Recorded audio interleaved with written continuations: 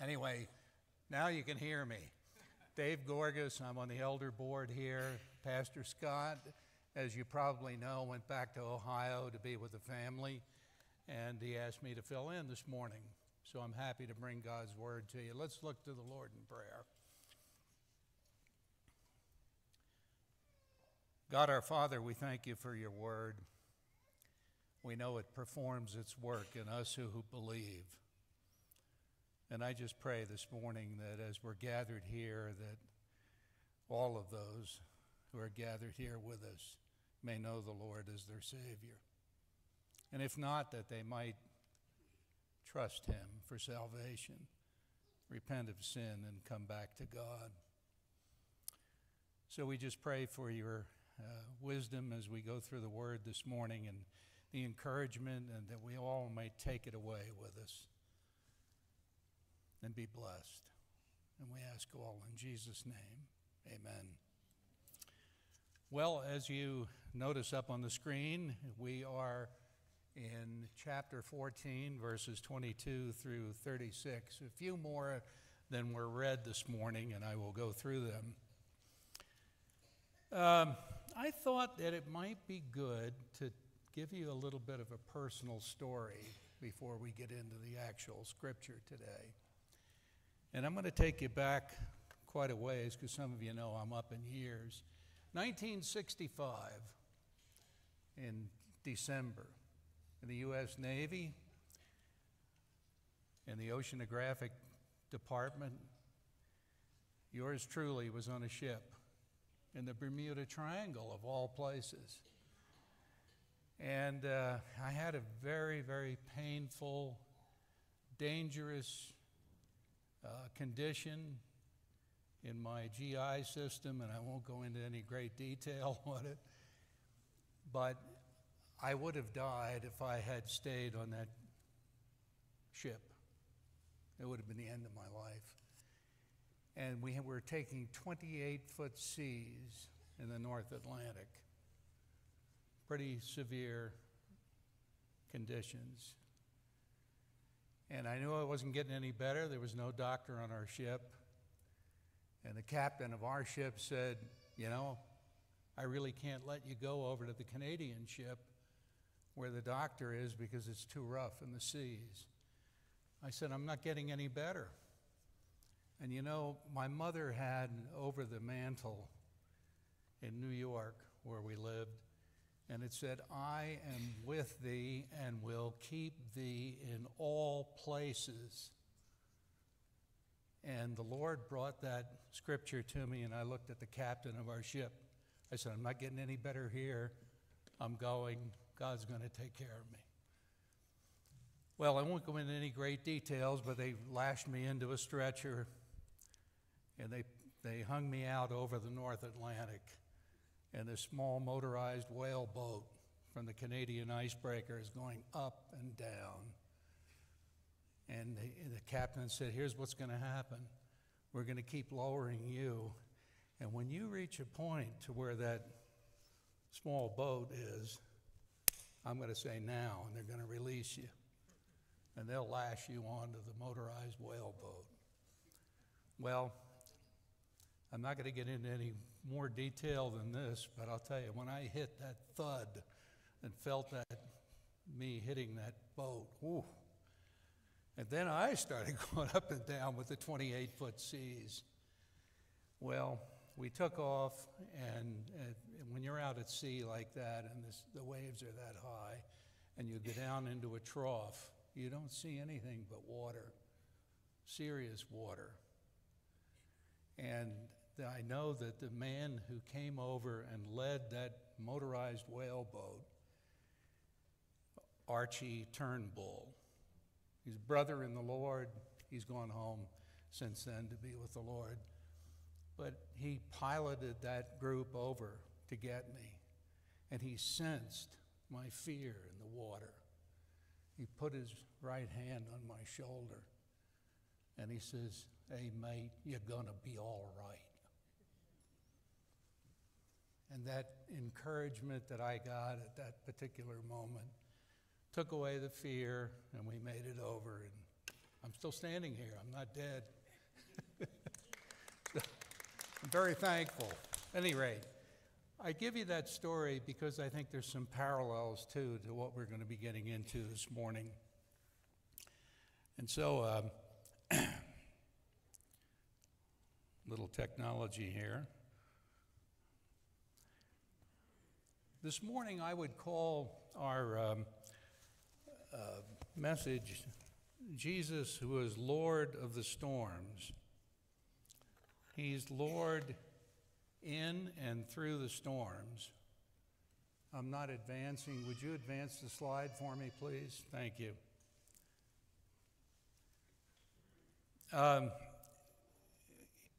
What our Lord is he's the one who raises up the storm. He's in the storm. He's with us through the storm. That's what we have to remember. Now, in the scripture here, it says that immediately the Lord dispatched the disciples. He said, get in the ship and go. And he didn't go with them. Where did he go? He went up onto the mountains. Well, why did the Lord dismiss the people that he had just fed? You remember Pastor Scott talked about that last week. Why did he do that and go up on the mountain and pray? Well, if you look over to John's Gospel in chapter 6, verses 14 through 15, the scripture says that when the people saw the sign that he had done, remember he fed all those people, they said, this is indeed the prophet who has come into the world. Perceiving then that they were about to come and take him by force and make him king, Jesus withdrew again to the mountain by himself. So just as the disciples were sent forth without his presence, what about us? Have you and I been sent out without the physical presence of the Lord into the sea of life? Definitely we have. Well, the other thing is the Lord was not about to let them make him king. And why was that? Well, the Lord knew that the reason they wanted him to be king is that you'd be king of our nation. You'd be the one that's going to rule Israel. But they were not looking for somebody to be the king of their hearts. And that's what the Lord wants. He wants to be the king of our hearts. And so the Lord just would have nothing of it. And remember, if you look in Psalm chapter 2, verse 6, the Lord says, as for me, I have set my king on Zion, my holy hill. So who is the one that installs the king? Is it by selection or election of people, or is it by God installing him as king? That's what it is. Well, in Luke chapter 22, verse 29, Jesus said, my Father granted me a kingdom. And what did he say to Pilate? He said, my kingdom is not of this world. My kingdom is not of this realm. You know, a lot of us like to go around and say, King Jesus, he's my king and everything. Beloved, he's our Lord. He's the boss. You know, when I think of kingship, you know, his dominion is an everlasting dominion. He will be king. And we sing that song, King of my life, I crown thee now, thine shall the glory be. You know, that old-time hymn. Well, what does he do, though? He's up there making intercession up on this high mountain. Now, I want you to picture this. Here's the Lord up there praying to the Father. He sends the disciples out to sea in the boat, right? All right. Then, how do you see somebody that far away when they're out on the boat struggling in the water? Do you do it as a mere man, or do you do it as God the Son? He's God the Son, and he can see everything. The eyes of the Lord run to or fro on the face of the earth. He knows everything. Doesn't miss a wink.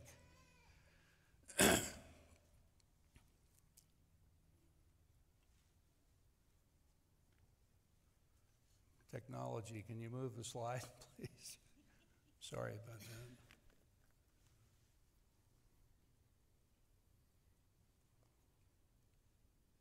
Well, there we go. And now I'm moving it. That's good.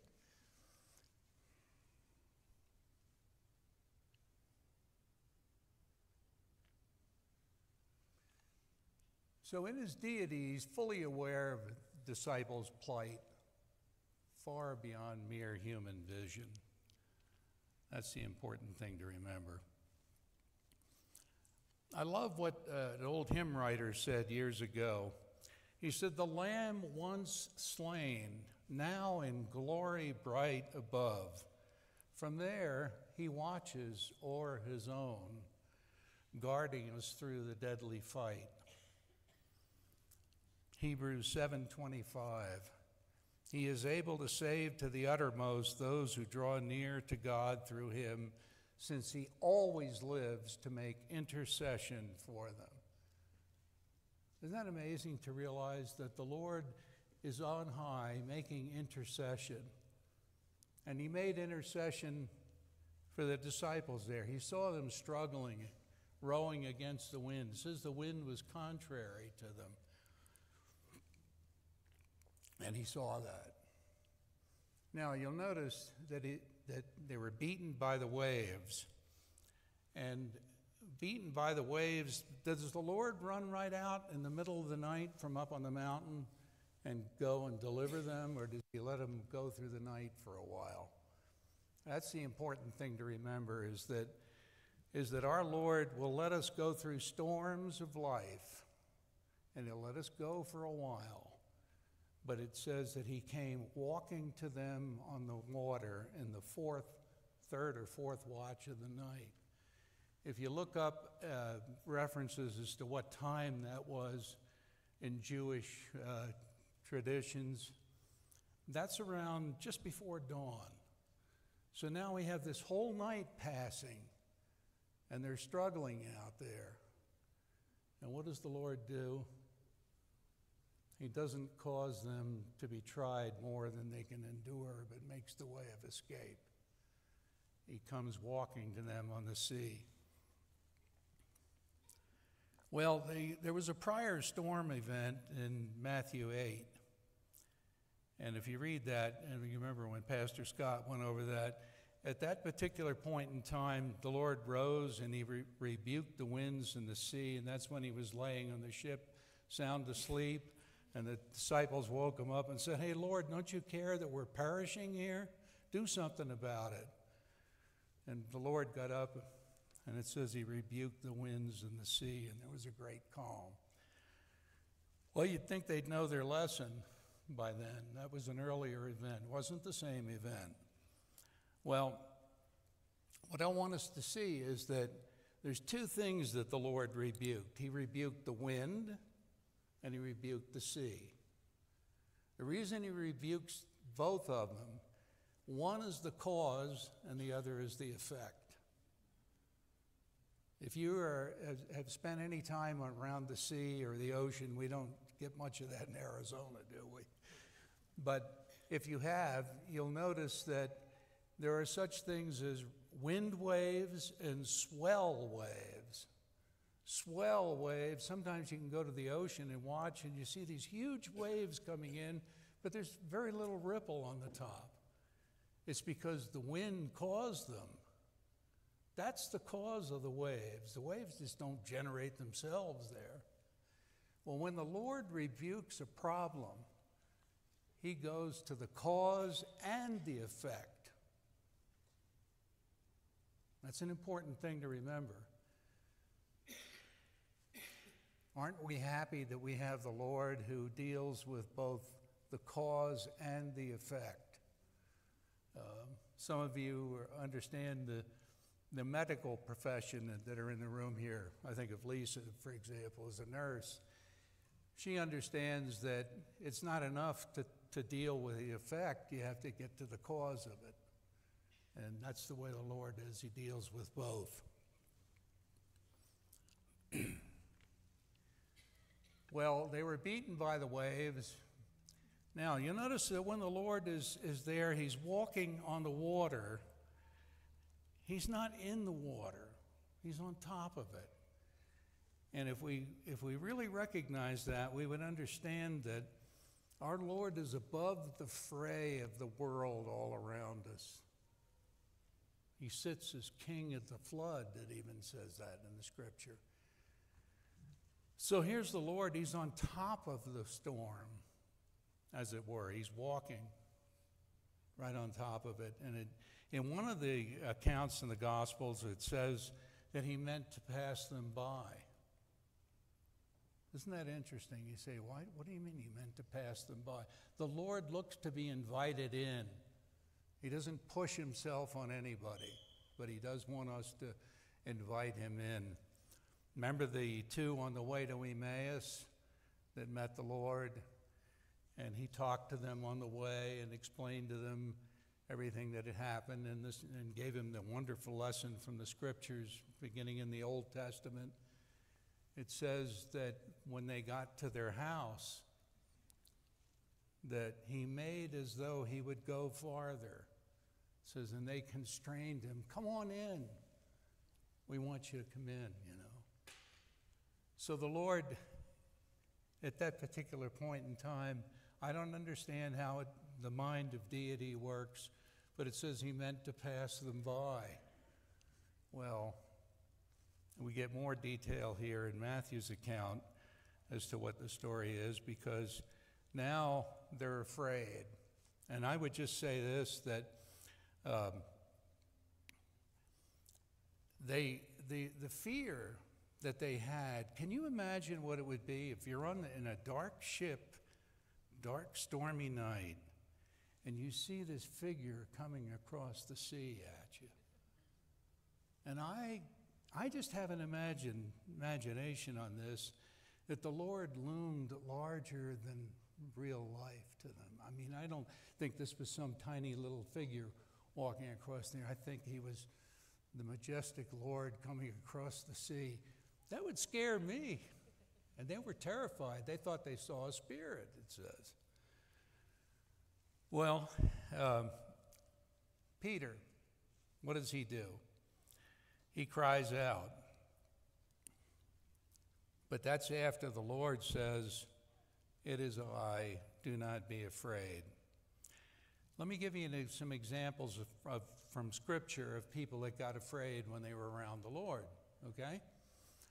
If you go to Revelation chapter 1 and verse 17, it says that it describes the Lord in just magnificent terms. His face shining as the sun, you know, feet like burning, like blazing, and John's afraid. And what does it say? I fell at his feet as a dead man. That's how scared John was when he saw the Lord in the vision in the book of Revelation. But what does it say? It says the Lord laid his right hand on him, didn't he? He said, "Do not fear. I am the first and the last. I am the living one, and I became dead, and behold, I am alive forevermore." Manoah in the Old Testament, Judges chapter 13, verse 22. Manoah says to his wife, "We shall surely die, for we have seen God." Wow. Well, they didn't die, but I mean, that's what an overwhelming experience is of coming into the presence of the Lord. So don't blame these disciples on the ship in this dark night, seeing this figure coming across the sea. It'd be a pretty scary thing. In Isaiah, the prophet says, "Woe is me, for my eyes have seen the King, the Lord of hosts. Wow. Well, Peter made an answer when the Lord said, who it was. And he said, Lord, if it's you, bid me to come to you on the water. Wow. Some people have said, what a thing, he's challenging the Lord. No, he isn't. What does it say in Peter? If any man lack wisdom, let him ask of God, who gives to all men liberally, and he doesn't scold us for coming to him for wisdom. Well, he said, Lord, if it is you, if you ask me to come, I'd like to come. Well, also says in James, let him ask in faith, doubting nothing. Did Peter doubt? No, he didn't doubt. He stepped into the sea. I'll tell you, that's not a sign of doubting. I know that I don't know that I would do that. So, don't, he's the only one that asked to do that too. The other disciples didn't. He said, Lord, if it's you, bid me to come to you on the sea. Well, I like to think of Paul in Acts chapter 20, verse 32, where he says to the Ephesian elders, now I commend you to God and the word of his grace. What did Peter do? He went to God and he said, I want the word from you. Bid me to come. So you see, the presence of the Lord and his word is what made Peter step out in faith. And that's the way it should be for us too. Also remember this, Jesus' commands are his enablements. He gives the strength for whatever he orders. He will not tell you to do something without giving you the strength to do it. So we don't find Peter stepping down into the water and going bloop down into the bottom of the ocean. We have him walking, and he's moving towards the Lord, isn't he? And that's a wonderful thing to see, is him stepping out in faith. He asked the Lord to lead him on as a sign. And like most of us, Peter begins strong in his step of faith. No further questions. He enters on the restless sea. He's enabled to accomplish all things through Christ's enabling. I can do all things through Christ who strengthens me, Paul said. And he could do it. He walked on the water. Now, I want to tell you this too, because we as a group of elders feel that we need to really strengthen all the saints of God on the subject of apologetics. There are books out today that will tell you that Jesus didn't really walk on the water. There were some rocks underneath, and he stepped on rocks, or he was close to the shore, and he was really wading. Come on, give me a break. These guys are out there working their way across the ocean, and the Lord's walking on a sandbar or something like that. It's a joke. The Lord made the sea. He made the universe. There's no problem with him walking on water.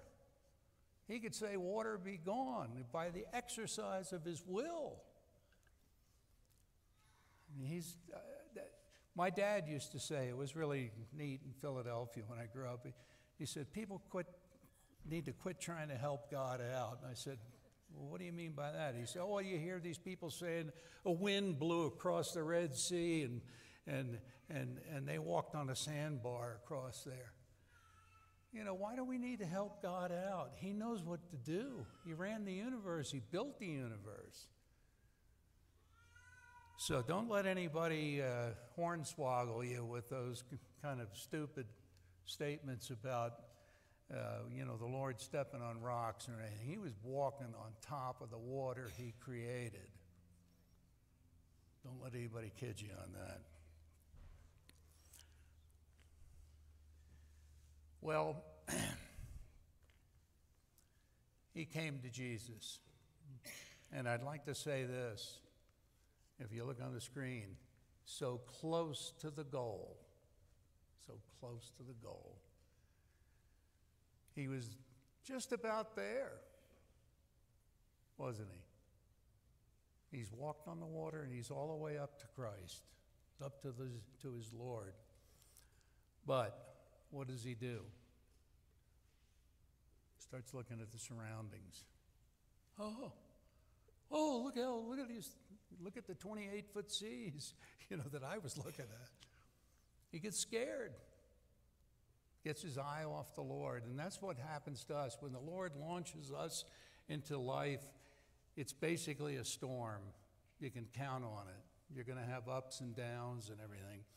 But what you have to remember is that you keep your eye focused on the Lord. We need to keep, I have lost sight of him many times in my life. But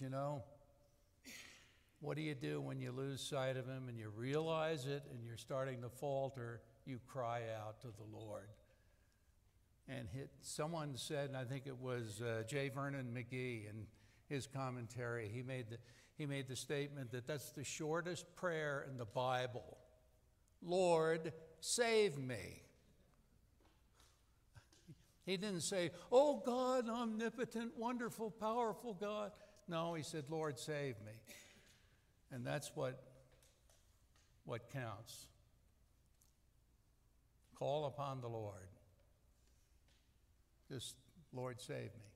Deliver me in this mess I'm in. Well, we can learn a lot from what Peter did there. Here's another important thing that I picked up from an early writer, John Nelson Darby. He said, Jesus walks on the water as on solid ground. He who created the elements as they are can well dispose of their qualities at his pleasure. He permits storms to arise for the trial of our faith. He walks on the stormy wave as well as the calm. And this is the point. Listen to this one. The storm makes no difference. He who sinks in the waters does so in the calm as well as in the storm. And he who can walk upon them will do so in the storm as well as in the calm. That's the important thing to remember. It isn't the condition around us that makes the difference as to whether we can move forward in our Christian life. It's the eye fixed on Christ. That's what makes the difference. Am I right? Thumbs up. Right. Well, when circumstances are looked to, faith will fail, and the Lord gets forgotten in the process. Well, the other thing that Scripture says, which I think is very interesting, it says that he was beginning to sink.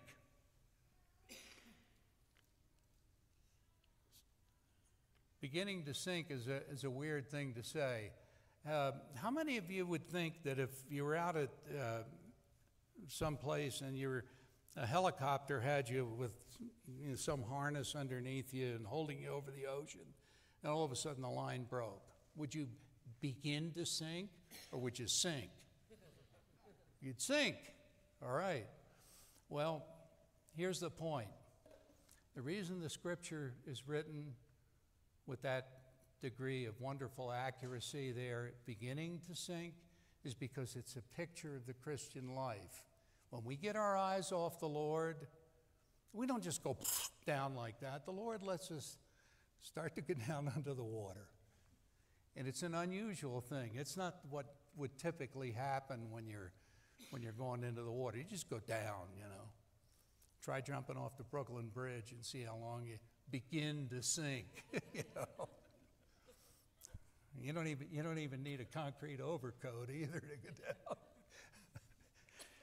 Well, beginning to sink, it's not normal in everyday life, but when we get our eyes off of him and become occupied with circumstances, we progressively sink.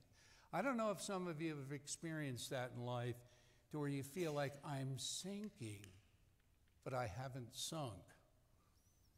And I think that's what happens to us in the Christian life. And it's a wonderful mercy of the Lord that he doesn't just let us get down like that, when we fail. He says, I'm going to let you start to get scared a little bit, start to sink. Then you'll say, Lord, save me, just like Peter did. Well, also a lot of people have criticized Peter because the Lord said, oh, you of little faith. Remember this, he didn't say you of no faith. He said you of little faith. And I'll tell you one thing, beloved, it's important to have an eye of faith on the Lord. And what the Lord was saying, it wasn't great enough to keep the process going all the way to him. But he said, oh, you of little faith. Well, in Luke 22 and verse 32, the Lord actually said to Peter, he said, I have prayed for you that your faith may not fail. So I can tell you this, and I can assure you this, that he who prayed for Peter that his faith would not fail prays for you and me. He makes that intercession on high. Scripture says about God, he will confirm you to the end blameless in the day of Christ. He will confirm you. So remember, we have God on our side. And if he's on our side, what can man do? What can the circumstances of life do to us? So he prays for us. Well, now, we also have that word immediately that comes up again. Immediately, the Lord takes a hold of him and he sinks no more. And I think of in Deuteronomy, where the scripture says that the eternal God is your dwelling place. And I love this. It doesn't say around you are the everlasting arms. It says underneath are the everlasting arms. And when you stop and think of that, here's this man sinking progressively, slowly sinking. But whose arms are down underneath you as you're sinking? The everlasting arms of the Lord. Wow.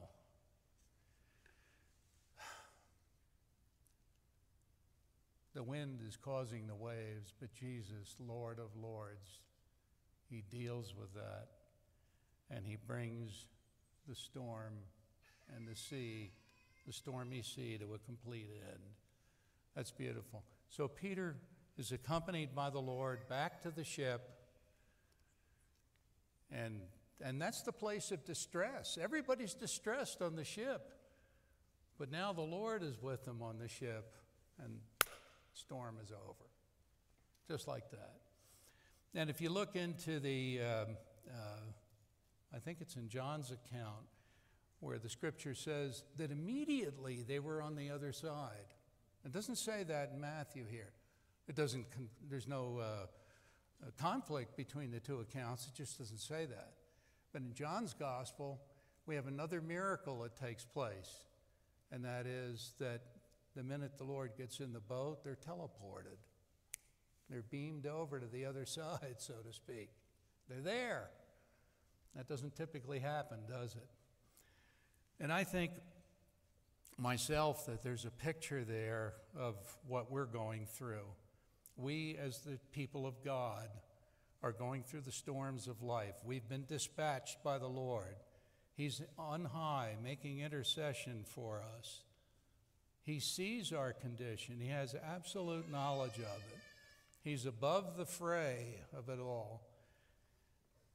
And yet, what happens is when he comes for us, the storm is over. Are you looking forward to that, beloved? I am. Every day I look up at the sky and say, maybe today it's going to open up. I'm going to hear a big blast of a trumpet. Up we go, I'd rather go with the uppertaker than the undertaker, That's an old trite expression, but it's true, One hymn writer said, in hope we lift our wishful longing eyes, waiting to see the morning star arise. How bright and how gladsome will his advent be before the sun shines forth in majesty. Because he will shine forth in majesty during that millennial age. Well, when they see what happened and he gets into the ship, the wonderful thing to notice is that in the ship it says that they said, truly, this is the Son of God.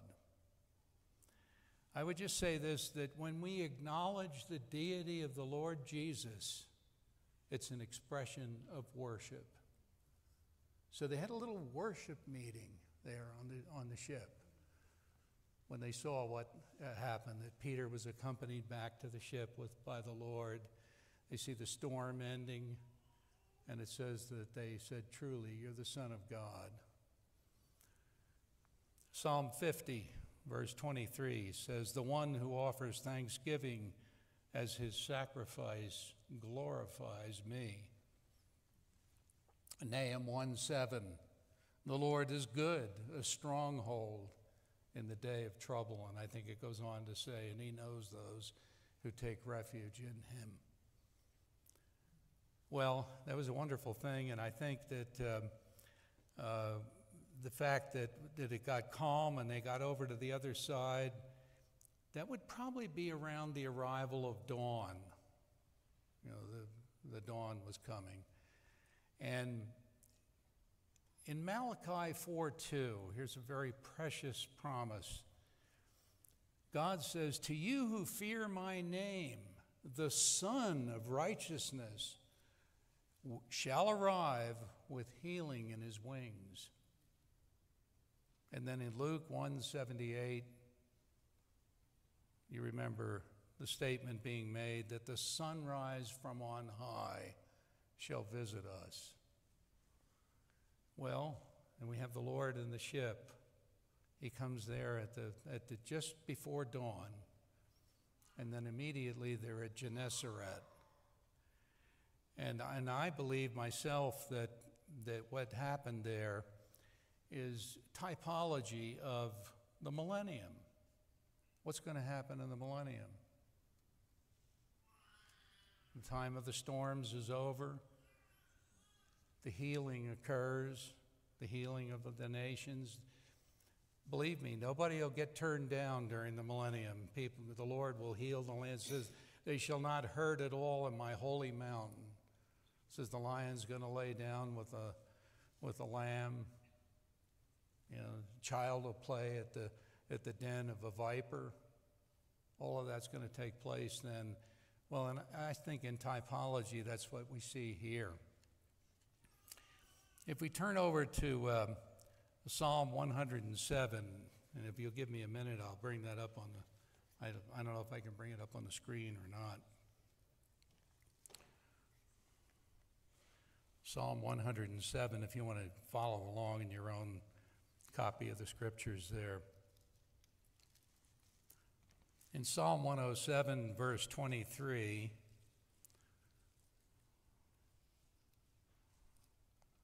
I want to tell you about, I think, what was prophetic of what happened in Matthew's gospel. Some went down to the sea in ships, doing business on great waters. Do we do business on great waters, folks? The Lord is calling us to do business on great waters. It says, they saw the deeds of the Lord, his wondrous works in the deep. Think of William Cowper's stanza from one of his hymns, God moves in mysterious ways, his wonders to perform. He plants his footsteps in the sea and rides upon the storm. Beautifully done by poetry there. They saw the deeds of the Lord. Guess who raises up the storm? You think the Lord is away from nature, or is nature under his control? So the Lord raises up the storm. They saw the deeds of the Lord, his wondrous works in the deep. The 25th verse of Psalm 107 says, for he commanded, and raised the stormy wind, which lifted up the waves of the sea. So if there's a storm that's been brought into your life, beloved, or my life, guess who brought it? It's the Lord. Take it as from his hand. It says they mounted up to the heaven. They went down to the depths. I felt that when I was being transferred between those two ships. I felt like I went down to the depths and up on a crest of a wave. It was pretty scary. It says their courage melted away in their evil plight. And evil in the Old Testament often means calamity. It's a time of calamity. It says they reeled and staggered like drunken men and were at their wits' end. But now here comes the short prayer. They cried to the Lord in their trouble, and he delivered them from their distress. He made the storm be still. The storm be still, and the waves of the sea were hushed. So he dealt with the cause, and the waves of the sea are over. It says, then they were glad that the waters were quiet, and he brought them to their desired haven. Let them thank the Lord for his steadfast love, for his wondrous works to the children of men. You know, God has not called us for some easy time. If you think life is going to be easy, just check with Johanna over here. Wasn't real easy, was it? But we have trials. A couple of years ago, I had to have a pacemaker put in. Went into the hospital when it was loaded with COVID patients. Never got it myself, but that was a storm I went through. But I'm here on the other side, aren't I? And I'm glad. And I've had to learn lessons through it, and I think that you and I, we have to learn lessons as we go through these storms of life. If we don't, guess what? The Lord's going to bring more storms on our life, because he uses those storms in a wondrous way. Let me turn you to 1 Peter chapter 4. Do not be surprised at the fiery ordeal among you, which comes upon you for your testing. For your testing. In the New Living Translation, in 1 Peter 1:7, it says, these trials will show that your faith is genuine. It is being tested as fire tests pure gold, though your faith is far more precious than mere gold. So when your faith remains strong through the many trials, it will bring you much praise and glory and honor on the day when Jesus Christ is revealed to the whole world. There's coming a day when you and I, beloved, are going to stand before the judgment seat of Christ. And our lives are going to be reviewed as to how we behaved, how did we fare on those storms of life that we went through. And I love what it says. You know, it talks about the wood, hay, and stubble being burned and done away with. But the key phrase in that scripture is, then each shall have his praise from the Lord. So don't look, beloved, at the judgment seat of Christ as a time when you're going to feel embarrassed, like your clothes are falling off or anything. That's not the point. The point is the Lord's going to level out everything, and it says he's going to look for something in your life and my life that he can praise you for. It may be a small thing. I'd like to have a lot. But you know, when we reach that point in time and we're given a crown, what does it say? That they cast their crowns before the Lord. A lot of people say, well, I'm working for a crown. I'm working for a crown. I'm working for one I can throw down. And why would you throw it down? You and I would throw the crown down because the Lord is the one that gave us the enablement to earn the crown. It's like when I was a little kid in Philadelphia, my mother would give me a quarter to put in the collection plate. And I'd put it in, I'd feel so good about it. Well, why should I? All I was doing was throwing a crown down that I was given by somebody else, right? But nonetheless, we should live our lives in such a way to where we would be pleasing to Him. I want to have the crown to throw down, but I want to throw it down to the one who's worthy. Well, that brings us to, I think, the closing song today that we're going to have, which is so beautiful. And I just like to read you some parts of it, because it meant so much to me. But the team will be singing it for you, and you'll be joining it. Some words go like this: when the long night has ended and the storms come no more, let me stand in thy presence on that bright, peaceful shore. In that land where the tempest never comes, Lord, may I dwell with thee when the storm passes by. So, beloved, let's go back through the summary of this life application. Know that Jesus is Lord of the storm. That's number one I want us to take away today. Number two, trust Him as the one who is above the storm. Remember, He's walking on the water. He's not drowning in it. Step out in faith as He directs you. I don't hear the disciples arguing, saying, Lord, we don't want to get in the ship. No, they got in the ship and they went. They did what they were told. So do the same thing in our lives, you and me. Realize that storms are a normal part of life's labor for Him. Another application is that we would accept that His testing, His training, and demonstration of our faith is something to be expected. Now, next one.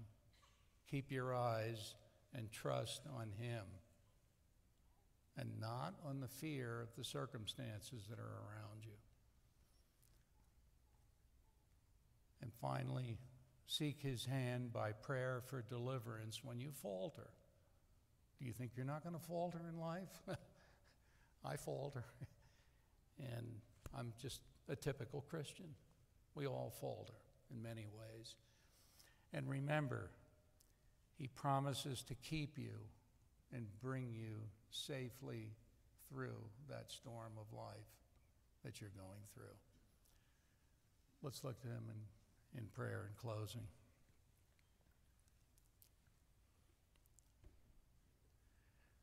Lord, thank You that You are the Lord of the storms. You indeed raise them up. You allow them in our lives. You are in them. You are through them. And You are there for us. Thank You, Lord, that You've given us the privilege to do business on great waters. This is indeed a terrible scene that we're on, but we're here as Your emissaries. We thank You, Lord, too, that You say in Your word in Matthew's gospel, go ye into all the world and preach the gospel and make disciples of the nations. And then he goes on to say to us, and lo, I am with you always, even to the end of the age. Help us to lay hold of that by faith, that, Lord, You are with us always, even to the end of the age. And so I pray as that we go forth from this room today that we might face the storms of life by keeping our eyes upon You, fixing our eyes on Jesus, the author and finisher of our faith, who for the joy set before Him endured the cross, despising the shame, and is sat down at the right hand of the Majesty on high. In Jesus' name, amen.